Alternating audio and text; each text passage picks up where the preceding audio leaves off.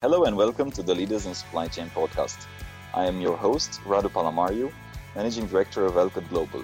Our mission is to connect the supply chain ecosystem by bringing forward the most interesting leaders in the industry. And it is my pleasure to have with us today Christopher Logan. He is currently a Managing Director at Accenture and leads the freight and logistics practice across growth markets, Asia Pacific, Middle East and Africa, as well as Latin America. He is collaborating with clients and with fellow Accenture consultants to drive innovation and digitalization in freight and logistics businesses as the industry undergoes a once-in-a-generation transformation. Across his 25 years plus career, he has worked on global logistics and transport businesses, strategy consulting, global trade, emerging markets, as well as exploration and mining companies. He is an active participant in the World Economic Forum activities and was also selected as a World Economic Forum Young Global Leader in 2008. Christopher, thanks a lot for making the time and a real pleasure to have you with us today. Radu, it's a pleasure to be here and thanks for having me. And I want to start with the hot topic of, everybody's lives pretty much in the current situation, which is COVID-19 and the current crisis that we are experiencing. And obviously its impact on supply chains. So maybe let's start with what's your view on where we are today, how we got here, and also what's next? Excellent. Today is a really interesting time to be in the logistics industry because the industry was probably one of the first to be impacted by COVID-19. As many of your listeners would know, the impact started all the way back in January as Hubei province in China entered a full lockdown. And as the world's largest production economy and the largest logistics network, it basically ground to a halt during Chinese New Year and for several weeks thereafter. Then the logistics companies in China and those international firms working in China had to work heroically to restart an entire country's logistics supply chain system. And ultimately, they got the system back up to 70 or 90% capacity in early March, which was a phenomenal achievement. And for a time, people thought, well, that might be the worst of it from a logistics point of view. However, in mid to late March, COVID-19 went global and logistics challenges also hit global. So we've had capacity constraints everywhere around the world, although not as acute as they were in China, but they were in pretty much every major industrialized country in the world. And the logistics companies then had to pivot and continue to work heroically, but all over the world to keep freight moving despite these challenges. And also, as you know, right about that time, the working from home became the norm for almost everybody, except for those people who are physically handling the freight. And that's still where we are today. There is a third wave that is just beginning and is going to last for quite a long time, unfortunately. And this is around the demand shocks that are going through the global economy right now. You've got the lockdowns, which are limiting consumer demand and industrial demand all over the world. And that is likely to continue to be lower than normal even after the lockdowns get lifted, although we don't know exactly when that's going to be or how long those the lower economic activity is going to last. That lower freight revenue or freight volume and freight revenue is going to put even more pressure on logistics companies over the next 6, 12, 18 months. So there's a lot of negative going on in the logistics business that we're having to deal with. But despite all the chaos, there have been a few positive bits of news for logistics providers. Home delivery and last mile logistics are seeing huge growth, and we can talk a little bit more about that. And there are a few customer segments that have seen large growth, like grocery and emergency air freight for medical supplies. So there's a lot of transition, and in that context, I think companies have got a lot of challenges of what do you do now to deal with these things, and then what do you do next to make sure you're prepared for what's going to happen in the future. I wanted to actually dig a little bit deeper because indeed it's It's literally unprecedented what we are experiencing. We've never seen such a crisis in our lifetime, with the shock in supply and now in demand in such a short period of time, right? So it's, I mean, we've seen other crises, but it hasn't been as abrupt to leading to half the world population being in lockdown and the consequences of, demand that dropped that generated from that.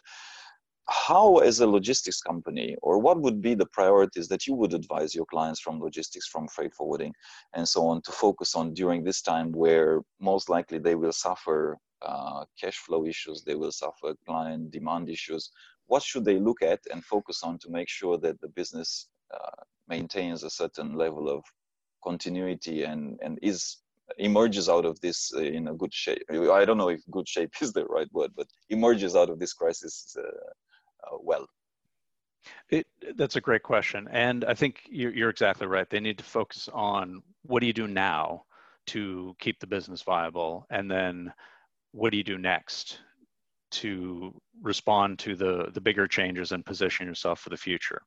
So in terms of what to do now, most of the logistics companies, certainly the larger ones, are already on top of this. And there's really four big elements. The first one is to create a response center and to have your business continuity plans, and to be able to execute those in a coordinated way, either centrally or decentralized, but under very specific guidance from a single plan. So that's point number one. Point number two is, all these companies need to implement widespread measures to ensure the safety of your frontline workers. So even as some logistics companies are not directly touching the freight, many of them are, and many of them are still out in the general public. There are deemed essential services pretty much everywhere around the world. And so the safety of your frontline workers has to be your top priority. The third area that's important for the people who are not on the front line, but the people who've got the capability to work from home, is you need to provide a set of capabilities and norms to allow them to be productive working from home, because this is absolutely essential to keeping your business moving. And then the last thing, which is probably the end result of those three plus a little bit more, is you need to ensure that the freight keeps moving. There are huge challenges with air freight capacity and ocean freight capacity in different ways, and we can talk more about that in a few minutes. But number one, you need to keep the freight moving, because what you do as a logistics company and what you do as the employee of a logistics company really matters, because you're the ones who are getting goods on the shelves for the rest of the world.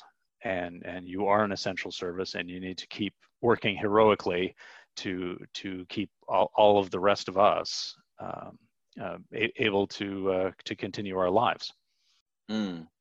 And wanted to also linking it back to the areas where it grew, and you mentioned e-commerce, you mentioned deliveries, you mentioned this type of pockets, specifically linked to obviously people being at home and ordering stuff online, groceries and essentials.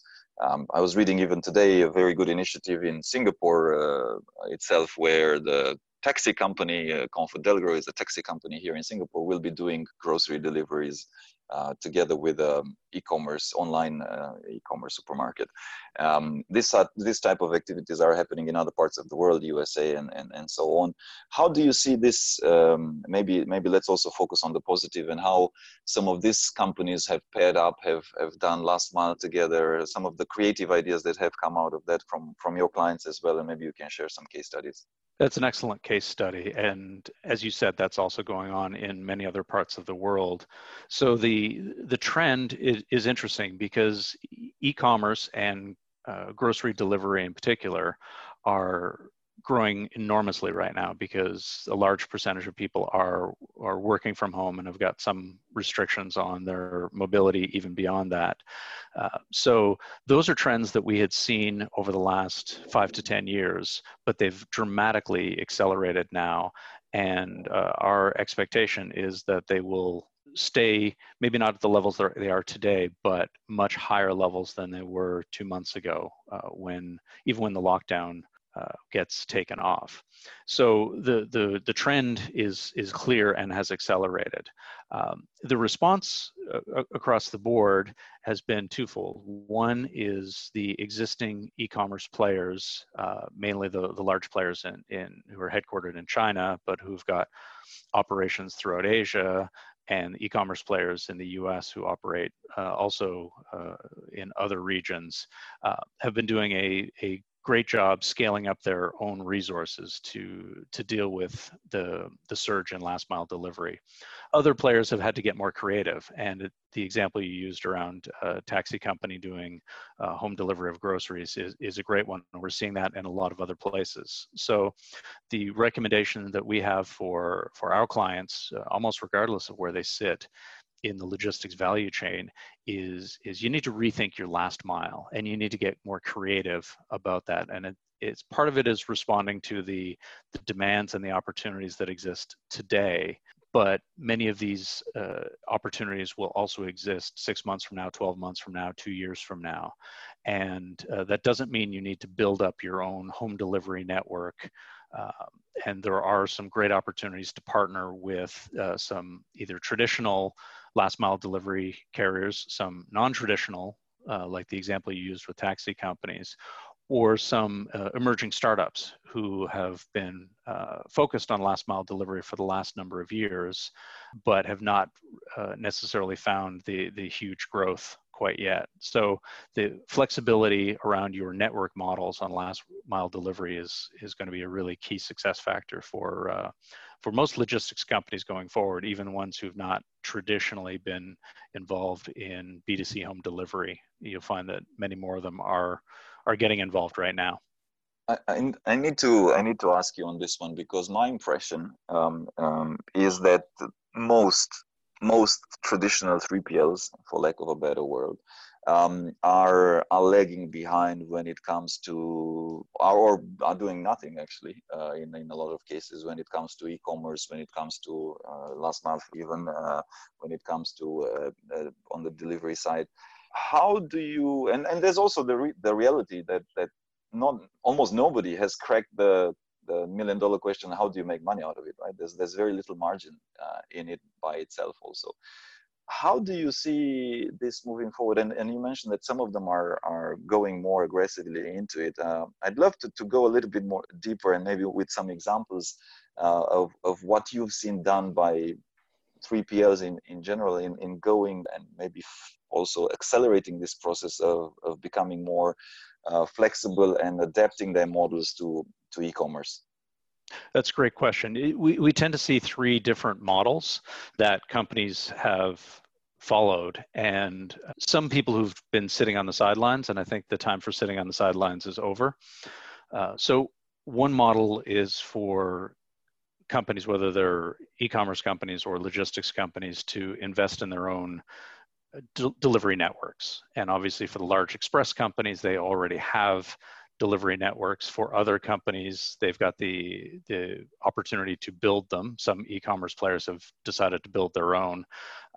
Some logistics providers also have the potential to build their own, and that is a path that you need to decide on and then commit to. The second area is potentially to partner and to work with existing last mile delivery specialists. You'll see a number of those in whether it's in Asia or Europe or in the US, companies that are focused only on last mile delivery and providing those services. So traditionally, a lot of logistics companies have seen them as either competitors or something that they didn't want to deal with. We're seeing increasing talk of partnerships, and I would believe that that's going to continue beyond the current opportunity, and those will be more long-lasting partnerships going forward. Or the last one is similar, where you're working on a more technology-based, tapping into the gig economy and creating a last mile delivery network with more independent contractors. And whether you do that yourself or you partner with somebody who's got the technology to do that, but that's another approach. Or you could sit it out completely, which is probably a less desirable option, because e-commerce has traditionally been the fastest part of the fastest growing part of the logistics business, and that's only going to accelerate. Mm. Would you see also this crisis impacting the digitalization of the logistics industry? I mean, there's been a lot of talk, digital freight forwarders, Flexport, Freight Hub, Zen Cargo, Freightos as well. There's a few of them, right? So versus the more, let's say, the more established 3PLs. How do you see this aspect? I fully agree. This is definitely going to accelerate the digitization or digitalization of the logistics industry. And that'll happen on multiple levels. So one, as you mentioned, these startups that have really come into being really only in the last 5 years, that will accelerate their business models. However, the incumbents many of the large ones have already started the process of digitalizing their own business models, and that needs to accelerate. And those that accelerate this process will likely end up being the winners several years out, whereas those who decide that this is the time to trim costs and cut back on their transformation efforts will lag behind, and will find themselves in a worse competitive position in the next number of years. I think in terms of digitalization, in the future, we're going to look back and we'll see this as an inflection point. And not that COVID-19 caused any of this, but it could be seen as the before and after in terms of the full emotional commitment to becoming a data-driven company. And I think there's a fundamental difference in mindset between, say, the e-commerce companies or the digital freight companies that you mentioned, who view themselves as data companies supported by people, versus many of the more traditional companies see themselves as people companies supported by data and technology. And I think that paradigm needs to shift, and perhaps this is the event that shifts that mindset for a lot of people. I'm gonna share this because you might have seen it as well. It was circulating on social media. It was a tick box question and 4 different answers, and the question was, what helped the most in the digital transformation of your company? Answer A, the CEO. Answer B, the CTO. Answer C, agile teams. Answer D, COVID-19 crisis. and with a big tick on the COVID-19 crisis. And it's without a doubt, there's the number, one of the biggest challenges that people face right now, that you don't know, where's my stuff in supply chain? Where's my goods? How do I plan? How do I even make sense of my supply chain? How much should I order? How much demand do I have? Do I have any demand? Do I have any supply? All of this is and how do I manage my workforce on the other hand, right? Which is, by the way, all of them at the office side, at least, working at home, and the frontliners are working in the ports. And how do I ensure their safety? So all these things, as you rightfully said, I would completely agree as well. This inflection, it's just going to accelerate the whole push for digital. And I think you cannot do it without it anyways.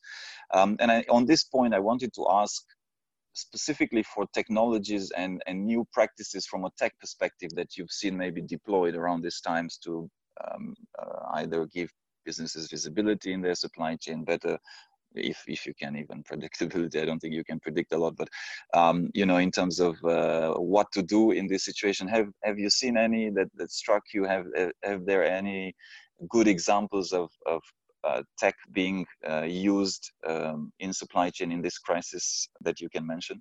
Well, I think overall, the technology that the e-commerce companies have put in place over the last number of years is really showing its value right now. And I think that they're the big winners out of this. And a big part was because they've got the technology to accept orders seamlessly from customers and to link that to a logistics system, either that they control or that they're tightly linked to get cost-efficient delivery to end consumers with a high level of visibility. So their technology was really made for this type of a situation. And although they'd been gaining market share for years and years and years, this is perhaps their breakthrough moment. And a number of the more traditional companies are starting to look to those technologies and trying to understand in more depth, well, what is it that the e-commerce players are doing, and what is it that we can do to emulate some of that, even if we're not going to become an e-commerce player, but how do we become a technology first, data first company? And it really links to your previous point about the tick boxes and COVID-19 being a big driver of change. The way we see it is that change management is hard. Change management is exceptionally hard when you're dealing with logistics companies who've been around for literally hundreds of years in many cases. And what times of crisis do is it unlocks at least half of the change management, which is getting people to understand that there is a strong need to change. And when the crisis unlocks that, it actually opens up possibilities for firms to do things that they knew that they needed to do, but were just too hard to do internally. And we're seeing a lot of that. We're having a lot of conversations with clients around what do you do next, and what does that look like, given that we've got the mandate for change and the openness to change from the staff that might not have existed even a couple of months ago. This is a great point. And also as a leader, as a CEO of a company, I guess now it's a time where you need to be resilient. On one side, you need to be focused on the fundamentals, on cash flow and all of that. But at the same time, you need to balance the employees, how they're feeling, because obviously most people would feel insecure in these times. And also this type of balance is very sensitive. I guess the question is, would you have any advice, for the executives of the companies, more on the soft skills and communication, and I guess that side of how do you maintain the ship and how do you inspire and lead the people in these times? Yeah, it's a really important point. And I think this also shows the leaders. There's a saying that, character is not built in crisis, but character is revealed in times of crisis. And leadership is absolutely critical right now. We believe that a lot of responsible leadership involves two parts. It's the head and the heart. And it's understanding what needs to be done and being rational about the current situation and what plans need to be put in place and how they need to be executed, and marrying that with the human side of the equation and being able to show empathy, compassion, and caring. And ultimately it comes together in one word, I would say, and that's trust. And that senior leadership, the CEO, but also the broader leadership team needs to focus on engendering trust from their company. And the way to do that is to lead both with the rational side and explain to people what's going on and what the company is going to do in this environment, but then also lead with compassion and caring and understanding the human element and understanding how disruptive this is and stressful this is on each and every person in their sphere. Because it's a double disruption. It's the disruption. It's a triple disruption. It's the disruption of their day-to-day working practices, which the employer would probably have a good understanding of. But it's also disruption in terms of their day-to-day living, working from home, with their spouse, their children, and that creates a whole new dynamic and new stressors that we need to be mindful of and empathetic about. And then there's the health crisis itself. I mean, as the numbers keep going up, more and more of us know people who are directly impacted, or are, say, frontline healthcare workers who are involved in the middle of this, and all of those things build up stress, and good leaders understand that and deal with that head on and have discussions around that. And then the last piece is you continue to follow the good practices of communication, making sure that it's frequent, making sure that it's empathetic, making sure that that people know where to go when there are issues, and that you support them when there are issues. And we'll know in hindsight the leaders and the companies that are able to execute on all of those things. It's a challenge, but we've seen many companies step up to that challenge, and that's good to see. Mm. And I know that you have, or in doing a bit of research and preparing for the interview, we stumbled across one suggestion that you have in terms of simple and clear communication. I think you were saying about a rule of 10 times 10 times 10, and maybe you can share a little bit about that. Yeah, I think that's a great example of best practices in communication, that you need to repeat messages in many different ways from many different sources, whether they're written, verbal, video, so that people will understand, and not just understand, but will retain it and internalize what you're trying to get across. A lot of the details will get lost, and that's okay, because people, if you've got a robust structure, people can go back and get the details. But I think the key thing is around building that trust and making sure that resonates, and that does take the repetition from many different sources in many different ways. I must share on a personal note. I'm quite an impatient person myself, and a lot of times I find or I would love the team or our team to pick up things faster, and your this rule of saying something 10 times in 10 different ways for people to retain 10%. It really got to me, because that's when I realized, like, that's probably a much more realistic approach to much more realistic also expectations to have on the team, and also making sure that ourselves as leaders, put in the effort to do it right. So I must personally thank you for that. It kind of struck somewhere a chord with me, for sure. That's great. So if you were to put yourself in the position, and this is kind of a summary, if you may, of all our conversation now. So if you were right now, Christopher, if you were the CEO of a global logistics company, and with all that we have discussed, but if you were to and all the clients that you're talking to, but if you were to distill it to maximum 3 things that you would focus on in terms of making sure that in 12 months the company would be in a good position to after this crisis, because hopefully in 12 months this crisis will be gone, what would those 3 things be?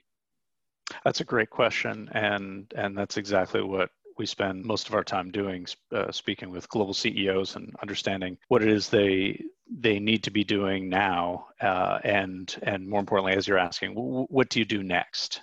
And by next, I mean you start today to be ready for the very short-term future. So the 3 things would be, number 1, accelerate your current plans. Most of these companies already had plans and initiatives in place to modernize their companies in different ways. Those are probably almost all still valid, but you need to accelerate the most important ones. And I'll give you 2 quick examples of those. One is around automation of physical processes and facilities.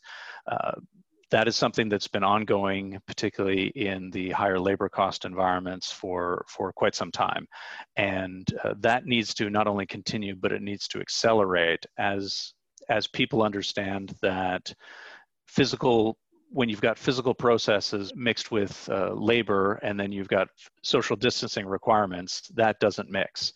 And so you don't have to go to a fully automated hub or a fully automated warehouse, but increasing the amount of automation that you do have combined with your labor force will allow you the flexibility to continue to operate in scenarios like this. And so that resilience needs to be put into your business cases around automation. And you'll find that in many cases that will push you over the edge to say, all right, well, a greater share of our facilities worldwide are amenable to automation or partial automation because of that new consideration. So there'll be a big acceleration in that.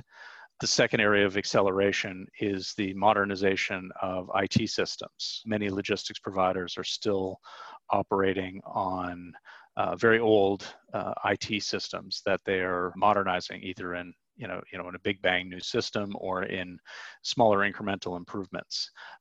That needs to continue, but that needs to accelerate. I think that companies who are operating on the old systems have found that they're not quite so flexible and are really inhibiting their ability to fully work in a virtual environment. And the companies that accelerate their IT modernization will come out winners in this. Those that decide they're going to slow down or cut back on new investments, I think, are going to struggle 18, 24 months from now when they see what their competitors have done. So number one is really accelerate your current plans. Number two, and we touched on this a little bit earlier, but it's around implementing new digital ideas and frameworks. So focusing around the data first and around what data do we have, how do we decouple that from our operations, how do we link with the data that is upstream and downstream from us, and how do we actually generate value from that data and improve our operations. That it includes machine learning and dashboards, and there's lots of other things that you can do with that once you take a data focused view on the company. And that's a fundamentally different view on the company than most have. The third area, you said I have three. The third area of what people need to do next is rethink your networks. And this is absolutely critical. We already talked about the rebuilding the last mile through collaboration or other things. So I think rethinking your last mile is super important.